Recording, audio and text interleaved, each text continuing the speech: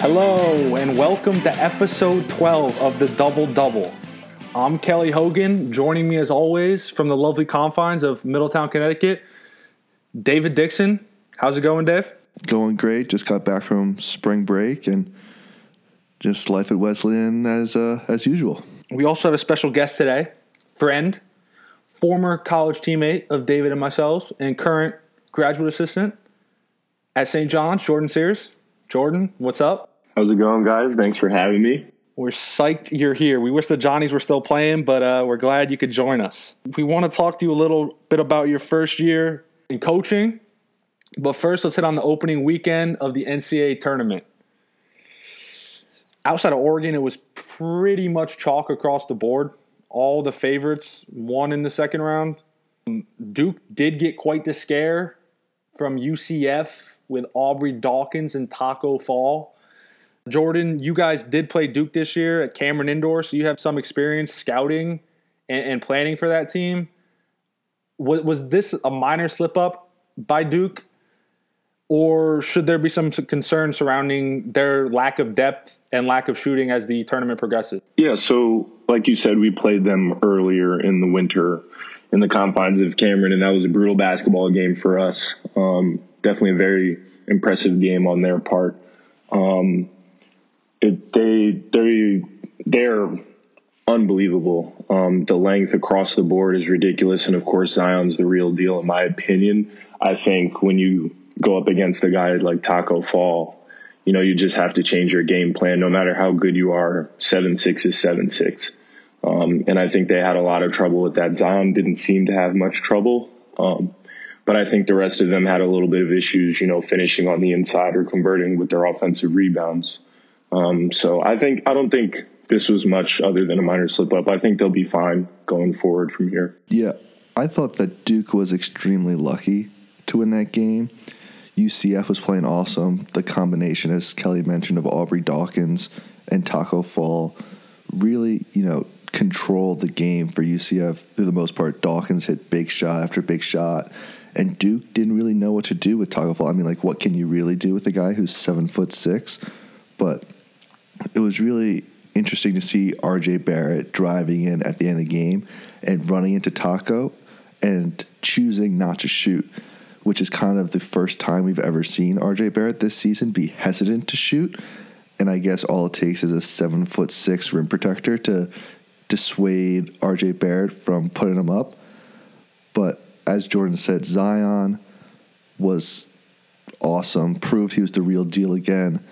And one point I want to make about UCF also is that their coaching strategy in this game, I loved. I thought it was absolutely awesome. In the second half, just completely daring Trey Jones and Jordan Goldwire to shoot perimeter shots by putting Tacko Fall on Trey Jones. Duke tried to go small, and Coach Johnny Dawkins said, all right, go small. We're going to put Tacko on Trey Jones and let him shoot wide open three-pointers, which completely took Duke out of their flow and out of their game. And I just give credit to UCF for having the audacity to do that in such a big moment of their season, try something so out there. David, I think that's an excellent point. And listen to this stat. So Trey Jones started the season making 5 of his first 7 3-pointers. And since then, he's 17 for 88. Wow. Duke on the whole, they're 338th in the country in 3-point field goal percentage. That is dreadful for a team that is considered head and shoulders above the competition just in terms of talent, athletic ability. And I'm shocked just watching this team. Coach K really only has 5 or 6 guys that he really trusts. I think Coach K likes to rely on his best players. Zion and RJ are phenomenal, and you really can't take those guys off the floor. And even with Reddish, those guys are great on the offensive end, but at the same time, they don't play a fundamental style of defense, but their length disrupts people. And I think you have to have those guys on the court at the same time as having Trey Jones out there, because he's the head of the snake on the defensive end when he can go up there and pick up point guards and just zigzag them, knowing that he's going to have rim protectors or shot altering guys behind him. So I think that's just a core of guys you have to keep on the floor regardless of depth. And of course, just having media timeouts and things like that will help him. So David, what other teams impressed you from the opening weekend? So one team that really impressed me in the opening weekend was obviously Oregon. I was in the camp all season of Oregon is not good this season, and I still don't really know if they're good or not. I think Peyton Pritchard is really good at point guard, and Louis King is playing really well right now, and they have a lot of length in their shot blockers, even though Bol is out for the season. But it's hard to tell whether they're good or if they're just riding an amazing hot streak. But I was incredibly impressed by Oregon beating, last week I featured Wisconsin as maybe a team that could go on a run, and Oregon took it to Wisconsin. And then they got a little lucky that they got to play UC Irvine, but UC Irvine won 30 games this year. That's not a bad team at all. And they took it to them too. So it'll be interesting to see them play against Virginia. So Oregon is probably the one team that I would spotlight that I was really impressed with. But then the team that Jordan has experience coaching against in the Big East is Marquette. And I was stunned by their no-show against Murray State. I was impressed by Murray State beating them by 20 points with John Morant, but I was also equally kind of impressed at how Marquette got embarrassed, because you don't usually see teams get upset in the first round through embarrassment. Yeah, I mean, I would agree with that. I think a lot of people on my staff all year have highlighted the talent of Marquette, but we also said, hey, they're kind of a finesse team, and they don't have too much depth offensively when it comes to creating their shots. Obviously, Marcus Howard's a phenomenal player, but Sam Hauser and his brother Joey Hauser aren't too adept at creating their own shots. So at times it places a lot of stress on Marcus Howard, who's only 5'10", to go and get his shot every game. We always mentioned how there's a possibility that they could get knocked out in the first round all year, but that matchup, when we saw it on Selection Sunday, was not favorable for them, and we knew that. And we all, if we could have picked brackets, probably would have thought they were going to lose. Definitely not by that much. And I think that Murray State team, I think they were really good. I think they played very well together. I think I've heard one of the commentators mention how just having John Morant has made them overall a better passing and catching team altogether. They're all really good at cutting and spacing. They know when John Morant gets the ball in that high pick and roll where they need to be. And in that game in particular, they made shots. They were phenomenal in that game. Losing to Florida State by 28 didn't look so great, but, Florida State is a massive basketball team. I'm not sure there was much John Morant or his team could have done in that situation, because he's getting by one guy with his quickness, and then he's seeing bodies. They have Kumaji, they have Kabengele, they have footers on footers back there. So I don't think Murray State's loss really hurt them that much in the eyes of other people. I think that Marquette win was still phenomenal for them. Yeah, I was impressed by how well John Morant shot the ball, because we all kind of knew he was an exceptional athlete, and that was kind of his calling card in terms of his NBA potential. But how well he shot the ball, even though they lost to Florida State by almost 30 points and got blown off the floor, he was 5 of 6 from 3. So this is a guy who, if he can really hone that jump shot and consistently knock it down from the NBA line, he's going to be a problem at the next level. But the one team I want to highlight that I thought was very impressive on the opening weekend, particularly in their second game, was Auburn. They came out and could not miss. They dropped 51 in the first half. Bryce Brown was lights out, 7-11 from 3. He finished with 25. And it's definitely been a down year for Kansas and Bill Self. They had some top-ranked recruits who came in this year, but they really haven't lived up to expectations. But this Auburn team is hot. They've won 10 in a row, including the SEC tournament. I don't think they'll clip Carolina, but I think with their style of play, it'll be a very entertaining game. And, if they get a couple lucky bounces, I wouldn't be shocked if they wound up in the Elite Eight and possibly even the Final Four. Yeah, it's interesting that you mentioned Auburn, because they kind of play a similar strategy to Wofford, I feel like, where they, in order to upset highly ranked team, and when they go to play Carolina, and what Wofford had to do against Kentucky was hit a lot of three-pointers. And that's Auburn's style of play. So if they're able to hit threes, they could definitely knock off Carolina, I feel like. But the last team I want to mention is Wofford. They were awesome in their first-round game against Seton Hall. I loved watching Fletcher Magee play, just the way that he would catch the ball seemingly with his body facing completely away from the basket, and then in one motion catch and shoot and make so many threes. He didn't make any threes against Kentucky, but especially against Seton Hall, just watching how he would catch so off balance and yet put still such good shots up onto the rim where you felt watching the game that every single shot he was taking was going in.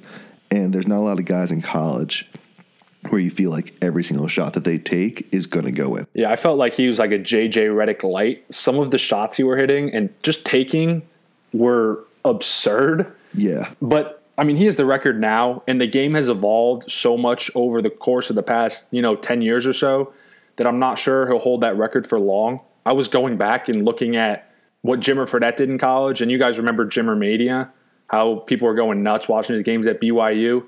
He was only taking, in his junior year, he was taking 5 threes a game, and that number got up to 8 his senior year.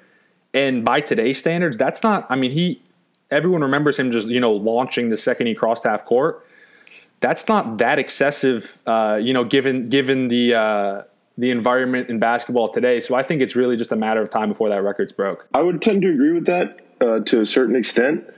However, one of the differences is that I would classify Jimmer as more of a scorer versus Magee being more of just a shooter. Magee on his career has made about 2 twos a game. I think Jimmer's been way more aggressive getting to the basket and getting to the free throw line in his career. So I think that's one difference. However, I do think somebody will eventually come along. You see guys like Chris Clemens, who's not too far down the list at 440, at 440 made 3-pointers, who's just a certified scorer at all levels of the court. I think somebody will get there eventually. Yeah, Kelly, I think the biggest thing to watch to see if that record gets broken is just there just are not that many guys who are so good at that type of skill that is so valued by the NBA right now that will last all 4 years in college to be able to get to the 500-plus threes that Magee has made. You could see a lot of guys getting maybe close to 300, but the fact that Magee was in college for 4 years really allowed him to get so many more threes that I don't know if, because teams value the three-point shot so much more, they might see a guy like Magee as a sophomore and say, hey, we could draft him at the end of the first round, and he'll be a huge weapon for us. Chris Clemens is the kid from Campbell, right? Yeah. It's kids like that and kids like Fletcher Magee who are at these mid-majors who aren't necessarily the athletes. I mean, Chris Clemens is a hell of an athlete, but he's just undersized. These guys that are at mid-major programs that are, given the keys from day one, these are the types of guys who I think will maybe not break the record this year or next year, but in a couple years, I think Fletcher Magee will be looking up at someone else who's holding that crown. But so moving on, what are some things you guys are looking for in the Sweet 16 and beyond? So one thing that I've seen in the past and am looking forward to a lot going forward is this the different point guard matchups. So previously in the first 2 rounds, we had the matchup of John Morant versus Marcus Howard, which was a pretty big one. Jared Harper and David Dotson didn't quite live up to the hype because Kansas got blasted from end to end. Josh Perkins versus Mekhi Mason was also an underrated matchup, I thought, personally. But then going forward, I think we've got some much better matchups with Virginia Tech versus Duke, having Justin Robinson back from injury for Virginia Tech going up against Trey Jones, who a lot of people seem to think is the best defensive point guard. We've got Peyton Pritchard and Ty Jerome. That'll be a good battle of some pretty heady, scrappy guards. And then my favorite is Tremont Waters versus Cassius Winston in the LSU versus Michigan State matchup. I think that's going to be a really good matchup. I've been thinking very highly of Tremont Waters and how he's been carrying this team lately. There's also Carson Edwards on Purdue versus Tennessee going up against Jordan Bone. And they might not guard each other, but, Carson Edwards has been on a roll lately. So That'll be an interesting matchup. And then lastly, Jared Harper gets another mention going up against North Carolina and Kobe White, who's playing himself into maybe the top 8. So he's looking pretty good. So I think that would be also another interesting matchup. Yeah, it's really interesting that you bring up the point guards, because just listening to the names and the matchups that you rattled off, there's so many upperclassmen point guards for the teams in the Sweet 16, guys who are juniors and seniors and battle-tested in not just their vigorous and really hard conference play, but through the NCAA tournament. Ty Jerome's been in battles.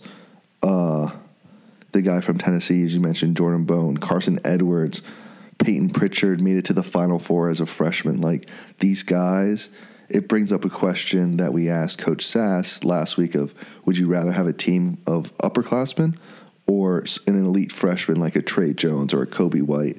And I think it's really interesting to see that you can have success with both. Almost like Trey Jones, one of the best defenders at that point guard position. He's only a freshman.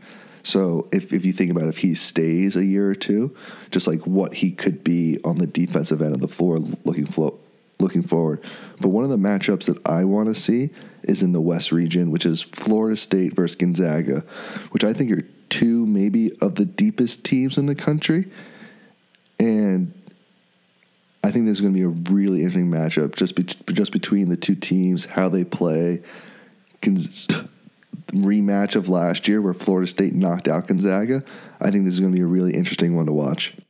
I think that region's pretty interesting in general, how it's Gonzaga, Florida State rematch, and then Michigan is also in that, that pot again.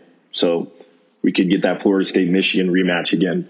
One of the things I think Florida State has been playing terrific basketball lately, and they're big and they're physical, and those guys look determined to get back to where they were last year.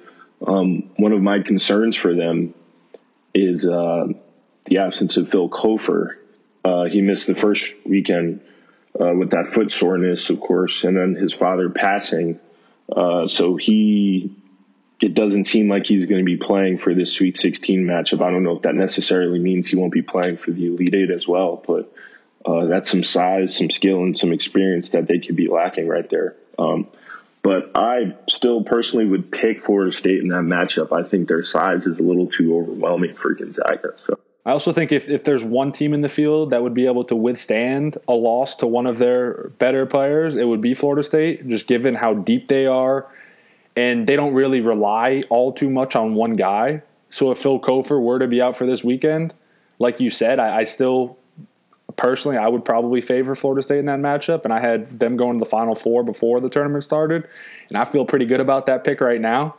But one of the things I wanted to go back to, Jordan, Tremont Waters, I think LSU is the team to watch this weekend and a team that could really make a push to Minnesota for the Final Four. I feel if Tremont Waters were 6'2" instead of 5'10", he'd probably be receiving a little more NBA hype. I think he's so surgical in the pick and roll. He's a lights-out shooter. He does lack a little bit of athleticism, but I think he's being a little overlooked. And I just want to see how he matches up with Cassius Winston of Michigan State in the Sweet 16, because those are just two absolute dogs that will go at each other. And probably whoever has the better game, their team is going to come out on top. And LSU has ample talent between Waters. They got Naz Reid, a Jersey kid, Javonte Smart, Skylar Mays. They have some dudes as well. And yes, they're missing their head coach, which could become a factor they're facing Tom Izzo, and if they get by Michigan State, they'll probably have Coach K looming. But I really think they have the ability to make a Final Four run, but they'll probably need a little bit of help along the way. And I just think they match up well with Duke. And of all the teams that are kind of flying under the radar, I mentioned Auburn earlier. I think LSU's in that same discussion as a kind of a dark horse team that is not really being talked about that could make a push to the Final Four. Yeah. So back to your take on Tremont Waters. I don't think this is a very hot take, but if Tremont Waters were 6'2", I don't think he'd be in college basketball right now. Fair. He is a very good passer in the pick and roll, as you said, can get his shot off when he really wants to, and he's only about 5'10". I've actually had the experience of guarding him and didn't go very well for me. But he's actually very athletic, I think. You just wouldn't know being 5'10". But he can kind of get to where he wants to on the floor. He's very crafty, as we saw in that last second shot, just getting to where he wanted to over a 6'10" guy, getting around him and slithering his way to the basket. I think he's the engine for this team. I think that LSU versus Michigan State matchup will be very interesting. However, I think Michigan State is just a much more experienced team, and I think that starts with Derek Ward.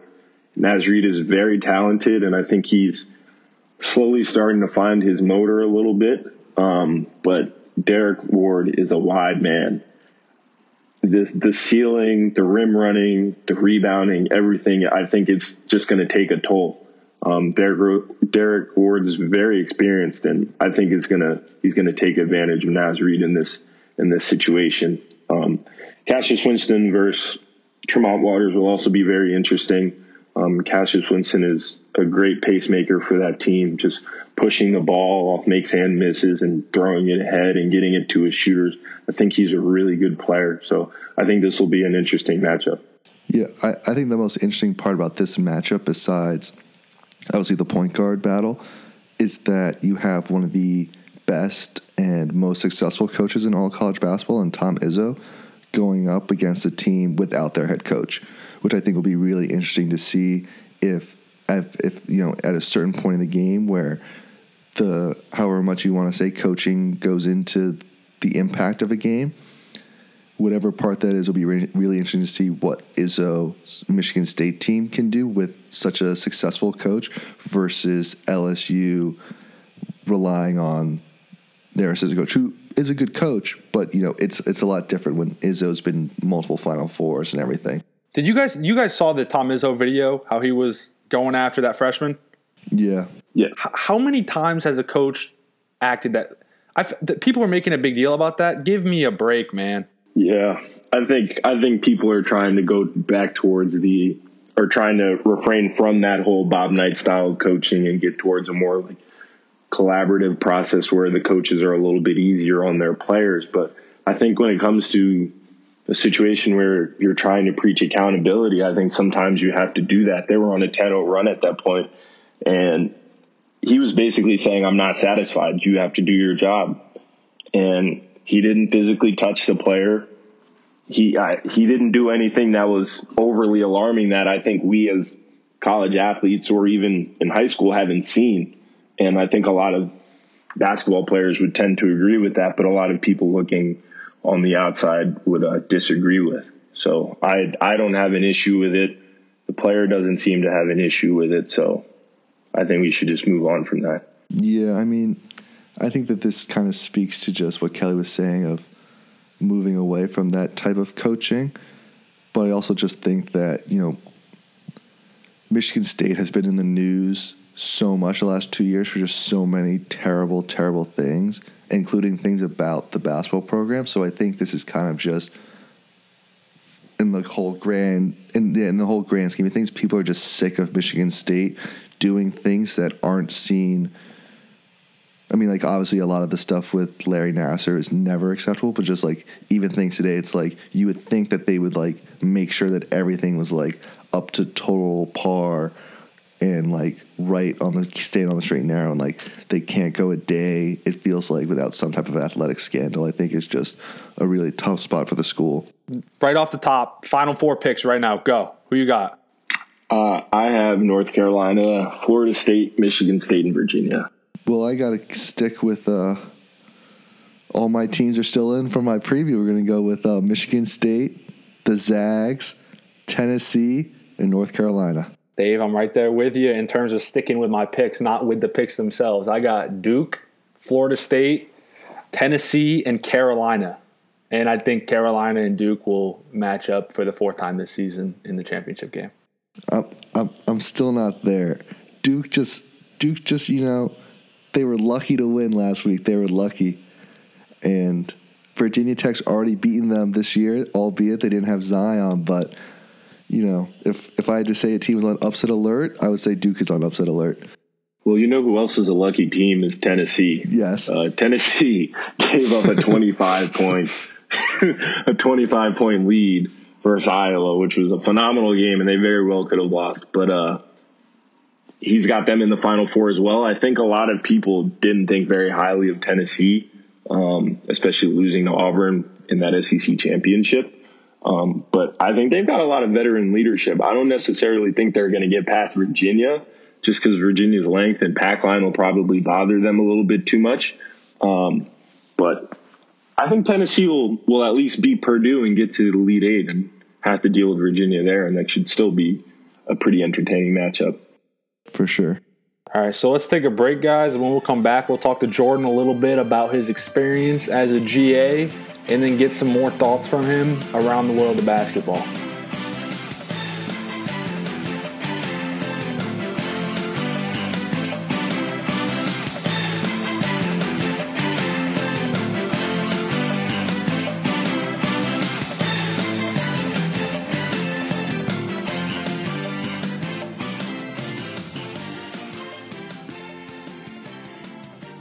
So, Jordan, as a graduate assistant coach, a lot of people don't really know what that means or how people go about getting that type of job. It's from just the title, it feels like you're senior to a lot of assistant coaches because, you're a graduate of that level.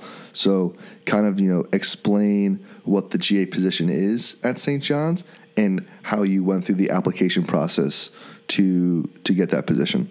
So, during my senior year of college, I really wasn't sure what I wanted to do. I really wanted to do basketball, I think, but I wasn't sure in what capacity. So I spoke to our college coach, and I was asking him for just different connects and different ideas. And he proposed the idea of me being a graduate assistant. And he reached out to one of his closest alums, Greg St. Jean. And Greg St. Jean said, we have an open position for a GA spot. So I looked into that and was in contact with him throughout that spring and was able to land that position, just do a simple application and come in and talk and see the facilities and have a pretty informal interview. And I was just very lucky to get that position. So, Jordan, you've been a GA at St. John's. As we said, this is your first season. You have some experience under your belt. What is the best thing about being a GA, and what is the worst thing about being a GA? That's a good one. So probably one of the best things, and maybe something that caught me off guard, and maybe it isn't the best thing, but just a big change from where I've been, is the travel and how much money they just devote to everything basketball related. Coming from the Division III ranks, that's not really something you're used to, but just the travel, just going to the different places in the Big East, going to Wisconsin, Nebraska, just all these different places, even down to Florida, the nice hotels, the food. It's all just been it's kind of blown me away. It's very entertaining. And if at the Division I level, it's pretty big time, but I can only imagine what it's like at the NBA level. So that's one thing that's caught me off guard with moving up to the Division I ranks. The worst thing, one of the worst things I'd probably say is having to deal with my graduate work. I thought I was done with school, and not at all. I graduated, and sure enough, within 2 days, I was on campus in Queens, and I was taking summer classes. And the film work and just dealing with the players and everything can be a little time consuming. So when you add on the graduate work on top of that, you've got a full work week. So I've been able to manage, just with time management skills and things like that. And the teachers are very accommodative with those things, just because, the basketball team is kind of the center of the school. So that's been able to help me get through, but it's still a little time consuming, and you still have to kind of think on two different tracks. Gotcha. So kind of what is your day-to-day like on just a normal day of practice at St. John's? And then what is what is it like on a game day?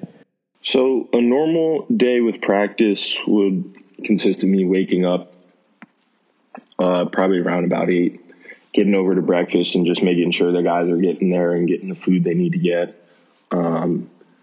After that, kind of just checking their classes. They have 2 morning classes, so we'll check those. And in between checking those, I'll just have time in the office to do my different film work, depending on what games we need to do, organize some things for the scout team, talk to the managers and make sure everything's squared away.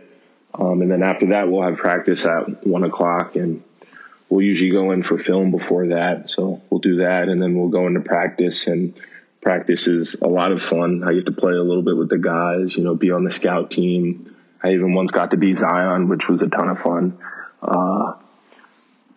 But then we'll do that, and then from there, they'll take some classes at night. I might have a class at night as well, and that's it. So it's a pretty simple day. Just revolves around class and basketball. On a game day in Queens, when we play at Carnesecca Arena, it's same thing. We wake up, breakfast, classes, make sure they're doing what they have to do, and then after class, then we'll just get into our pregame routine, which starts at about 12:30 for a 6:30 game, where we'll work out the red shirts, our sit-out players. We have 3 of those guys. We'll work them out. Sometimes we might even play 3-on-3 or 1-on-1 with them, which is a ton of fun. Just get them a game-like workout. And then from there, we'll do our pregame meal, film, and walkthrough. And then from there, it's the hour and a half, 2 hours leading up to the game. So you'll do whatever the guys need to do to get ready and just help them out. And then we'll go to the game. And then after the game, we've got a pretty lengthy post-game process where we just kind of take note of different things and track our different statistics, and just log those. And then we head out probably if the game ends at about, say, 9 o'clock, we'll usually head out at about 12 or so after logging all of our post-game things. So those game days are pretty long, but very worthwhile and a lot of fun. You guys have a pretty unique staff with 2 basketball Hall of Famers on it. So that's got to be pretty fun and enjoyable environment to be in. Are there any stories or any fun or funny anecdotes that you could share that kind of encapsulate what it's like to be on the St. John staff? Yeah, so if you don't know, we have 2 NBA Hall of Famers on our staff. We have Chris Mullin, our head coach, of course, and then we have Mitch Richmond. They were both teammates for a while in Golden State. I think they're 2 of the funniest guys I've ever met personally. Every day they're coming in and they're looking at CNN and just talking to each other and laughing at the news and things like that. Anytime NBA basketball is on and somebody wants to compliment a player, sometimes they might not agree with that and they'll let you know. And you really can't rebut them because that player 9.5 times out of 10 is not better than them. So you can't tell them anything, but they're a lot of fun. They're both very smart guys. They have a lot of insightful wisdom to impart on us, but they also just remind us to just, take it easy and kind of just enjoy everything you do. So I think that's the biggest takeaway I have from them. So now speaking of someone who is enjoying everything he's doing, Zion Williamson plays with so much joy down at Duke, and you guys had the opportunity to play against them this season. So being on the bench, courtside for the Zion show, kind of explain to the people listening what Zion is like in person, So I saw Zion's hoop mixtape when he was, 16 or whatever. And I was like, wow, this kid's pretty athletic. But I also thought, where is he playing? In South Carolina versus, some maybe questionable competition. So I was like, okay, he's pretty athletic for somebody that age. That's cool. He's got a little bit of baby fat and things like that. And he gets to Duke. I watched a couple of their games. I watched them blast Kentucky first game of the season, and we're kind of quietly preparing for them all season, just watching them loosely, but, paying attention, of course, to what we have right in front of us. And as I usually handle our personnel clips. So as I'm looking through these personnel clips, I'm watching clips of him versus Virginia, just going downhill, changing directions, and having all these athletic finishes. I was like, wow, this is actually going to be tough to stop. We might have maybe 2 guys on our roster, maybe, who might be able to somehow stay in front of that, even if they're however many feet off of him and not respecting his jump shot. So going into the warm-ups, we saw him. He's wide. He's very wide. Thick. Yes, he's thick. His legs are massive. He looks like he's like Iron Man. And it sounds like an exaggeration, but when you see him in person, he's massive. And so we start out that game in a zone. At one point, he hits a 3, and our game plan is to sag off of him. And you just see him just talking trash down the court to our player who's sagging off of him after he hits that 3, because he knows his biggest knock is his shooting. And he knows people are going to disrespect him. And he lets you know when you disrespect him and he hits that 3. And that was one thing I really liked, was just his level of competitiveness and as you said, the level of joy he has playing the game is unmatched. I haven't really seen somebody that competitive. At a point, they were up 30 points on us, and Coach K subbed him out with 5 minutes left. He didn't want him to get hurt. And Zion's over by our bench at this point. He subs him out, and he was angry. He was angry, and he stormed over to the bench. But you got to love that level of competition. Athletically, I tell people this, and they probably think I'm crazy. I think he's the greatest athlete we've ever seen, just from a physical standpoint. You'll never see anybody, and it might be a hot take, you'll never see anybody of that size move that quickly. At all times, he's the quickest player on the court. He jumps the highest. He's the strongest. He's got all of those attributes down to a T. He went at one of our big guys, who's actually a very, very good perimeter defender. Went at him downhill, in and out crossover, and just blew by him like he was on his heels, just right by him, straight into the air for a finish. One of our guys goes up for a layup, volleyball spiked into the 5th row.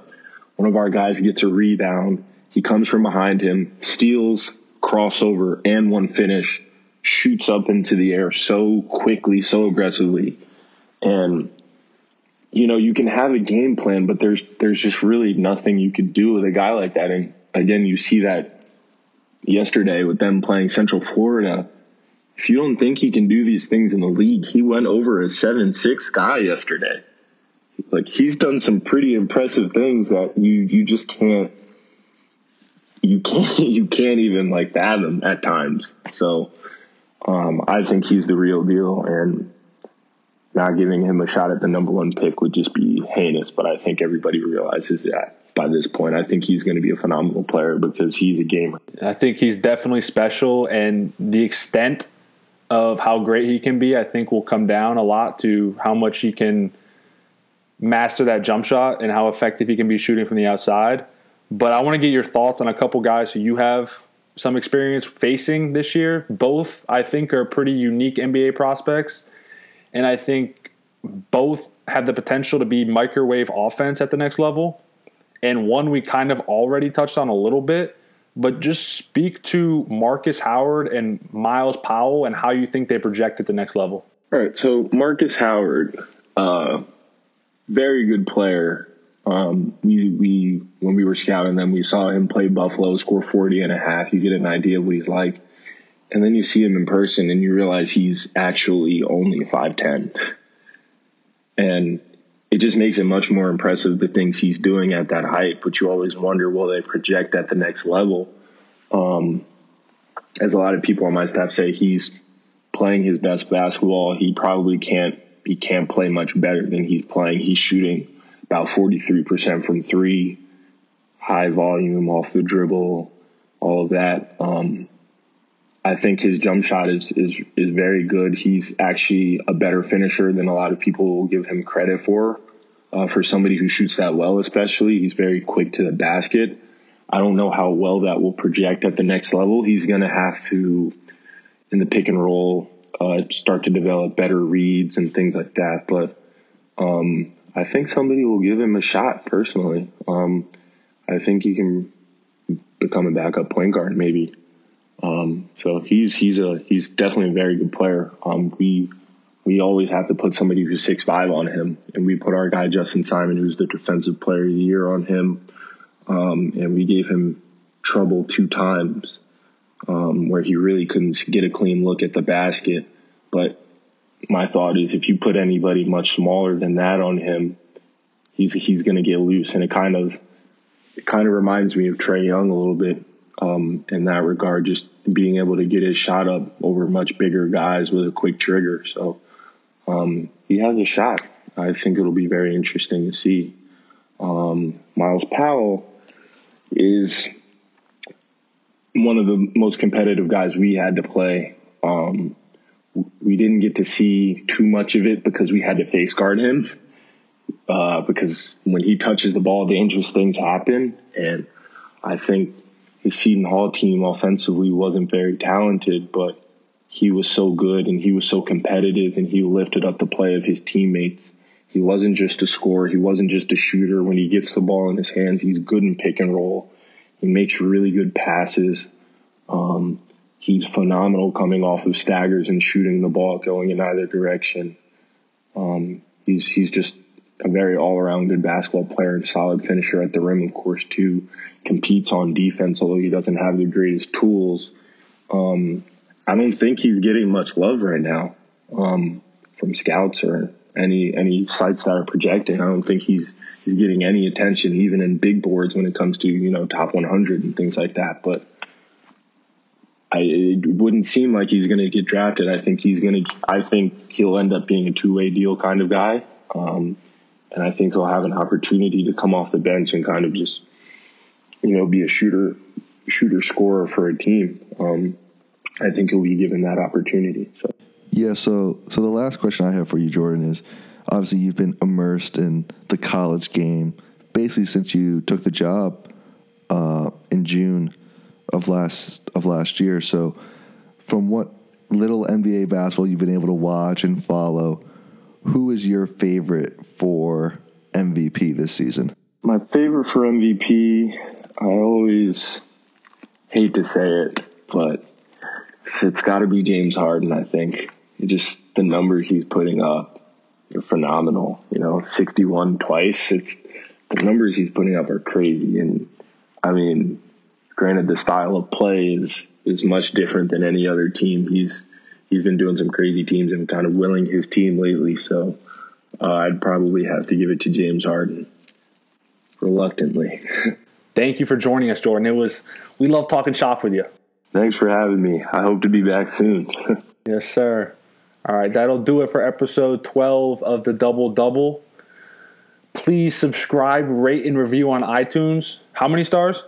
5 stars only. We can also be found on Spotify. And if you want to leave us any feedback, tweet at us, DBL_DBL podcast, or email us, doubledouble402@gmail.com. We might be doing some mailbag episodes, so send in your questions. But thank you for listening. Take care and make it a great day.